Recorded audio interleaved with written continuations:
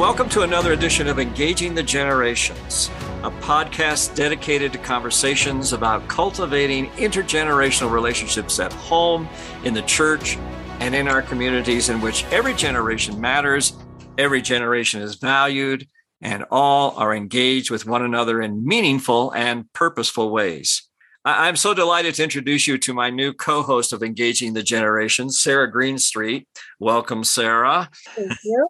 I'm so excited to have you participating with us and engaging the generations. So tell our listeners something about yourself. Yeah, I work for the Navigators, specifically for Eagle Lake camps. I am the customer experience director working with parents in our website and registration systems, but I also oversee our family camps, which I'm really excited about and really passionate about family relationships, and just love to create a place that families can come and grow closer to each other and to the Lord. And then I also lead a 10th grade girls Bible study and a 20s community group at the church that I go to in Colorado Springs. And so these are just, two of the things I'm most passionate about and get me excited about intergenerational discipleship and relationships with each other. I appreciate your passion about intergenerational relationships, Sarah, and that's why we've invited Dr. Chuck Stecker to join us today. Dr. Stecker is the founder and executive director of A Chosen Generation, a Christ-centered ministry whose purpose is to equip and train leaders for intergenerational ministry and to provide strategies and resources for strengthening the intergenerational culture of the local church. So welcome, Chuck. If you don't mind, would you just take a moment and tell us a little bit more about your ministry? Thanks, Kevin. It's good to be with you again. Kevin, you and I've got, we met in high school 100 years ago. We're only 38. So it's a great deal. Sarah, so nice to meet you, even you online. Too. I've heard such wonderful things about you from Kevin, and it's a pleasure to be with you. Our ministry started, really the genesis for us was 25 years ago. Oh, my goodness. In that time frame, as God kind of wove through, we launched The Chosen Generation really in 2000. And it was really starting with rites of passage. I love what you're doing, Kevin, with you with 10th grade. And I will clarify, they're not boys, but they're young men. And those 9th grade girls are young ladies. And so a lot of what the church does is it keeps them as kids. It literally does. And they have to leave the church and leave their parents' church to become adults because we don't transition them well into adulthood with a faith of their own. So we began doing rites of passage with churches and thinking I came out of the military. No, I wasn't a chaplain. But I felt like I was supposed to be an arms dealer. We had this nuclear device that we would give to the churches and they would know the tactics and how to deploy it and what to do and, and things like that. And after every rite of passage, the pastor would say, what do we do now? And then it became very clear that it wasn't about the rites of passage. That was just merely one tool in helping the church transform their culture to an intergenerational and more than just but transformational, where lives are changed. But there is continuity from one generation to the next. And it's not like you stop at this one, then you have to go find another church or another group. But there's clear continuity as you grow and mature through the church. And so we began doing that. We work a lot also with, we don't call them seniors. They're our encore generation, and it's we can explain that. But it's the entire generational spectrum of bringing them together. And very simply, we know that young people do better when they're around older people that will invest in them and believe in them. But we also know that older people just do much better when we're around younger people that stir us, keep us young, and move us down the line on some things. So that's kind of what we do. Hi, Sarah. I think you and I would agree that we have that same passion and heart as well, too, right? Yeah, exactly.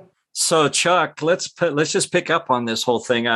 Give us a quick assessment, your assessment of where the church in America or in Western culture is today in terms of having that kind of intergenerational culture. Well, let's just start with where the church is today. It's in serious trouble. Leave it at that. It's in serious trouble. The church, there's so many things about it, right? Now, the good part is I've read the last chapter of the book. Well, it's actually 66 books that makes it my favorite book. But we win, but we still have to fight the battles. And one of the things we do is we've bought into this mentality that we have to have a separate everything, particularly for youth. Well, our seniors have bought into that and said, hey, we bought and paid for this. We also want our own pastor, our own this, our own that. I just read an email from a good friend of mine that says that youth ministry is the biggest $6 billion failure the church has ever experienced. Never have we put more money into one program to get less results than what we've done. Talked about the programs at $6 billion is what the whole youth ministry looks like over a year. And you see what's happened with the number walking away. Well, the biggest problem is that we're not helping young people understand what it means to have their own faith. Let's just start with that. We're trying to help them, in a sense, with the lights and the noise and the music and this and that, but they don't know where to go after that. And the other problem is that most young people, when you talk to them about their church, they will identify a youth group or Sunday school class as their church. But in terms of what they refer to as big church, and even the leaders do when you talk to them, and say, well, we're trying to get them ready for big church. What the heck is that?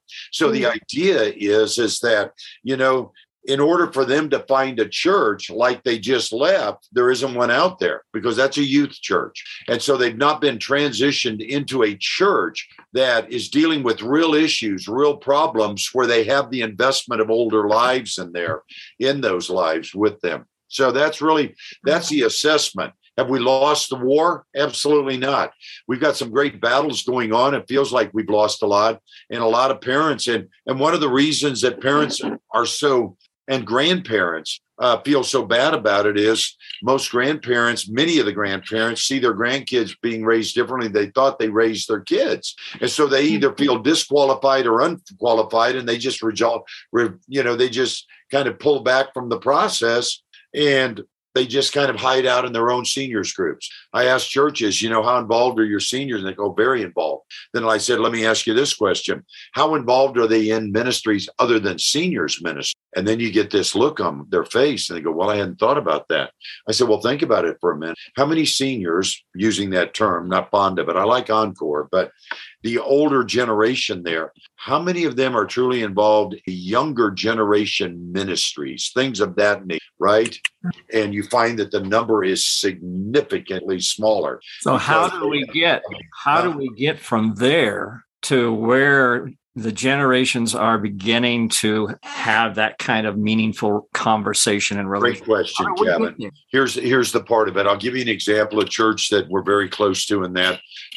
He said on the night of their youth ministry and their children's ministry and so forth, he said they had about 10% involvement with the seniors, if you will, right? And one of the things we help them do is many of the seniors feel like they've been told to pass the baton. And remember this, that's not a biblical term. Passing the baton, right, is a racing term we picked up because it sounds cute. You got to pass the baton to the next generation. Well, the fact is when a runner passes the baton, they have to quit running, get off the track, and they have to stay out of the race. Even if they jog along on the inside, encouraging the other runners, it's called pacing, and their team is disqualified. They have to stand there and kind of, watch what's happening around them. And many of the seniors will tell you they felt like they were told to pass the baton. They did. Right. And we've lost 2 generations of seniors and in the process of losing our third. The most valuable asset we have in the church today is our seniors. And so in any event, we help this church and we actually teach a seminar called If You Passed Your Baton, Take It Back, and teach the church. We're doing one in October here in Littleton, where they will literally give batons back to their seniors right during church service. And when that happens, what happens to these seniors is you watch a life-changing moment for them. I had a guy up in Washington State, 75 years old, holding onto the baton so tight he could have bent the thing, aluminum. His trophy wife on his arm, trophy wife, by the way, Sarah, is the one you marry early and keep a long time. It's not the blonde that can't cook or spell, But this was his trophy wife was 50 plus years of trophy, right? And she's holding his arm. He's cried so much. He's got a blazer on, a shirt, and a tie. And all of that was probably worth more than my car, tailor-made, everything. He says, can I talk to you? I said, absolutely. He said, I've waited 10 years to hear this message from my church that I still had value, 10 years that he still had value. And we walked through this process. But going back to this church where 10%, he shared with members of our board that within a very short period of time of giving batons back to the seniors, they jumped in with both feet. They were just waiting for the opportunity. He says now we run about 80% of our volunteers because it's just exploded. Our seniors that couldn't wait to get their hands and work with these kids, and so forth. So there's things that you can do to tell them. But one of the things a church has to do is they have to let the encore generate. Let me explain encore. A few months ago, got to hear, almost a year ago, my gosh, I got to hear Andre Bocelli in concert up at the Ball Arena, and the place was just absolutely packed. He came back for 3 encores, and it was absolutely, and he could have come back for 5. I mean, nobody was leaving till it was the final moment. But here's what I learned about encores. One is great performers are prepared for. Great performers know what they're going to do. Great performers will very often do their very best stuff in that last encore because they know that's what they're going to be remembered for. So when we invite the seniors back for an encore, this will be what you're remembered for. This is your best season of ministry you will ever experience. Right? And that we've got to let them know that the vision of the church includes them. Because so often now they're hanging on to the old vision because they don't think, how often I just wrote an article some time ago, but it says, quit telling the church we're trying to reach a younger generation. Why don't we just let the church be the church and bring their friends, But this emphasis, because when you say, here's what we're trying to reach, we say, this is what we're not trying to reach. We got enough of them, right? And so we do that. So that's one aspect, but it's not just that. It is that whole piece of this that, and particularly, as I said, Sarah, so many of the grandparents see their grandkids being raised differently and they feel like they failed. And so they often feel disqualified or unqualified to engage. What do I have to offer? My grandkids aren't even in church.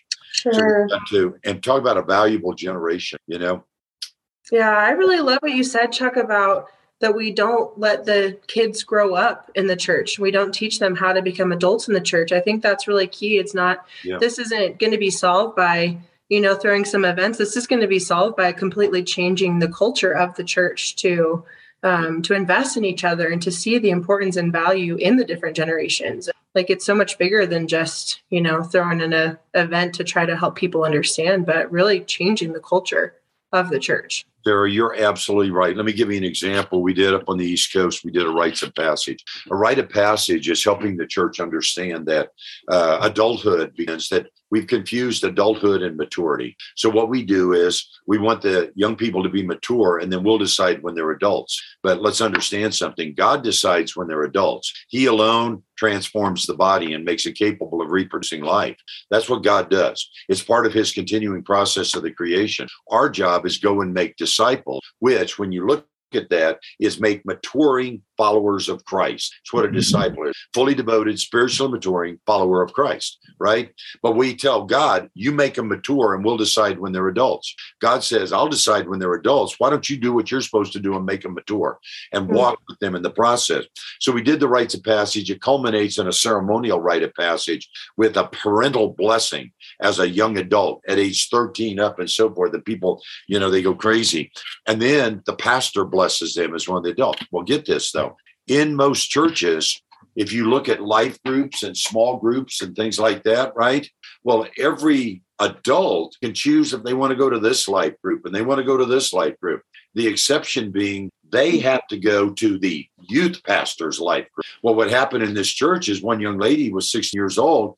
And so then they offer all the life groups and the book they were doing in youth group, theirs, she'd already been through that a couple of years earlier, but she saw a women's life group and she wanted to be with older women. And the church wouldn't allow her because she wasn't old enough, because she wasn't out of high school to be with the older women. She had to be in the high school youth group. Small group that they did. So we kind of shoot ourselves in the foot a lot with these things, because when you think about a young lady, 16 years old, says, all I want to do is be around older women and learn from them. Right. And I was speaking at a conference one time. It was on the subject of marriage, and a young guy sitting in there, and he was 15 years old. And so, we got all these other guys in there, and right in the front row is this 15-year-old. I said, son, I got to tell you something. One, are you in the right place? You know, some marriage. I selected this. I said, great. I said, let me ask you a question this about marriage. And this, I said, why are you here? He says, because I want to grow up and have a good marriage. And if I don't start learning now, how am I going to do that just when I get married? I need help now. And boy, the guy stood and cheered for him. I mean, literally, and just a great young man. But it's this idea that young men need to be around older men and things like that. Never forget a guy that gave his testimony one time, and it was in the coal mines of West Virginia. His wife got pregnant when she was 15, he was 16. So there, you drop out of school and you get a job in the coal mine. And so she's pregnant in this, and he's watching the guys. He starts drinking, he starts gambling, and, whatever else. And he said, and he gave this testimony, by the way, with his wife sitting in the front row and his daughter, that came much later, the son, a few years, but her daughter sitting there. He shared this, but an older man walked up to him and said this, I know what you're doing, and real men don't act like that, so stop it. He says, I can tell you the exact moment I turned and I went home to my wife. And he said, he ended up retired as least high school went through. But it was that one older man saying, I know what you're doing. Real men don't act like that. Now stop it. The cow. I mean, what a state. But there's a lot to learn both ways too, Sarah. So it's absolutely. It points out the whole issue that we just don't have a mechanism that's existing in the typical church, whether it's because of church leadership philosophy, fear on the part of the various generations that we can't relate to one another. We don't have that mechanism where we are automatically growing up believing that we need each other. So how does... afraid of that. And part of it is, though, again, the segregation. You've got your children's ministry, your youth ministry, then you go to college age. And once you do that, and generally you get back to the church, after you messed up your life a little bit and figure out you might need churches, guys. Women don't do that, Sarah. They're a lot more perfect than the guys are. There are a lot more women in the church than men. About it runs anywhere from 60 to 70%. Compared to 40 or 30%. But that's because we don't target it. And I don't know, Kevin, you've been a member of the NCM, National Coalition of Ministries to Me. I don't know, at the very beginning, the very first year, our pastor of the year was a pastor out of Pittsburgh and from a Black church. And he had set his sights on, and this is the tougher nut to crack, have 51% in the church. And he said, so to design to be able to accommodate that. And he said, man, we are just growing and growing and growing with it. And then all of a sudden we plateaued off, and it was a struggle. Right? He's getting his leaders together and he goes, what in the world's happening? We're doing so well. Every program's working. Our numbers of men. And they looked at it and they said, well, it's real simple. When the women of the community found out there were men here that could be trusted, they weren't looking for dates. They just wanted to be around, trust them. And so we've had this surge in these last couple of years where we're talking about women coming into church, single moms coming into church, and all of this. So they ramped it up. And the year he got the award as the pastor of the year, they had reached 51% of the church, which is a pretty interesting for an African-American church that generally has a strong African-American, generally the Hispanic and the African-American, tell the truth, shame the devil, are generally going to have a higher matriarchal influence on that. And men, they go to church sometimes, the kids. So Chuck, let's follow up on this conversation about the young pastor that you were just describing. Yeah. So what did he do that changed it? He was an older pastor. Okay. So there's a number of things that you do. Terminology. Okay. You speak to the men. A friend that was very close to both you and I is in heaven now. In fact, I was able to do I just talked to his wife today, Kathy Erickson, Dan Erickson's wife. Okay. Dan, one of the statements that he made that I've years and years ago, he told me, he says, you always teach pastors to talk to the men. If you talk to the men, the women will eavesdrop and translate. If you talk to the women, the men will gin you out. So it's a terminology. One of the things our home church up here, I've got just a phenomenal pastor and reaching men and speaking to them. And one, he's an extremely good pastor. He's teachable, but he's a heck of a teacher. But I said, one of the things, if you want to influence the guys, at some point in the service, you stop and say, man, let me just talk to you. And the moment that happens, Kevin, man, it's those E.F. Hutton. You know what I'm saying? Everything stops. Man, guys will look up and they're zoned in right there with him. And the women love it. The women love it, and they'll tell you that. If you would just talk, we had David Murrell wrote the book, Why Men Hate Church. You remember that, right? And I gave him a quote from a lady that worked with us that said, if they stopped every program in the church for a while, except the ones that raised men, I'd be thrilled. Because if you raise men, they're going to raise her son, and you go through this thing. So lots in the terminology and the pastor, and you've got to have specific things targeting that, but bringing those generations together, and you get what you target on them. So if you're not measuring and bringing together the relationships, we can use words like mentoring, coaching, and things like that, Kevin, but it's really those intergenerational relationships, right? So we use things and we get diverted because we say, well, we've got a great cross-generational. Well, cross-generational is marketing. You and I've had this conversation. Multi-generational is just butts in the seats. That's Whoopi Goldberg, Citrac. But there's no relationship. It's just what it looks like, the appearance of it. Intergenerational is doing life together. So think of it this way. Cross-generational is marketing to get them there. Multi-generational is getting them to sit next to each other. Intergenerational is getting them to do life with each other. Right? There's the challenge. There's the challenge. But you create those opportunities, and you can do that. Thanks for that good word, Chuck. Any of us can be used by God to create those opportunities to change the culture in our arena of influence. That's so true, Kevin. And Chuck will be with us again in our next episode to talk about some ways we can seize those opportunities. I look forward to hearing what more Dr. Stecker has to share. Yeah, I do too, Sarah. And I hope those of you listening to this podcast will join us and invite others to join us as well. Until then, I'm Kevin Harper. And I'm Sarah Greenstreet, urging you to be intentional and faithful in commending the mighty works of God and truth to the other generations. And to challenge others to do the same. God bless.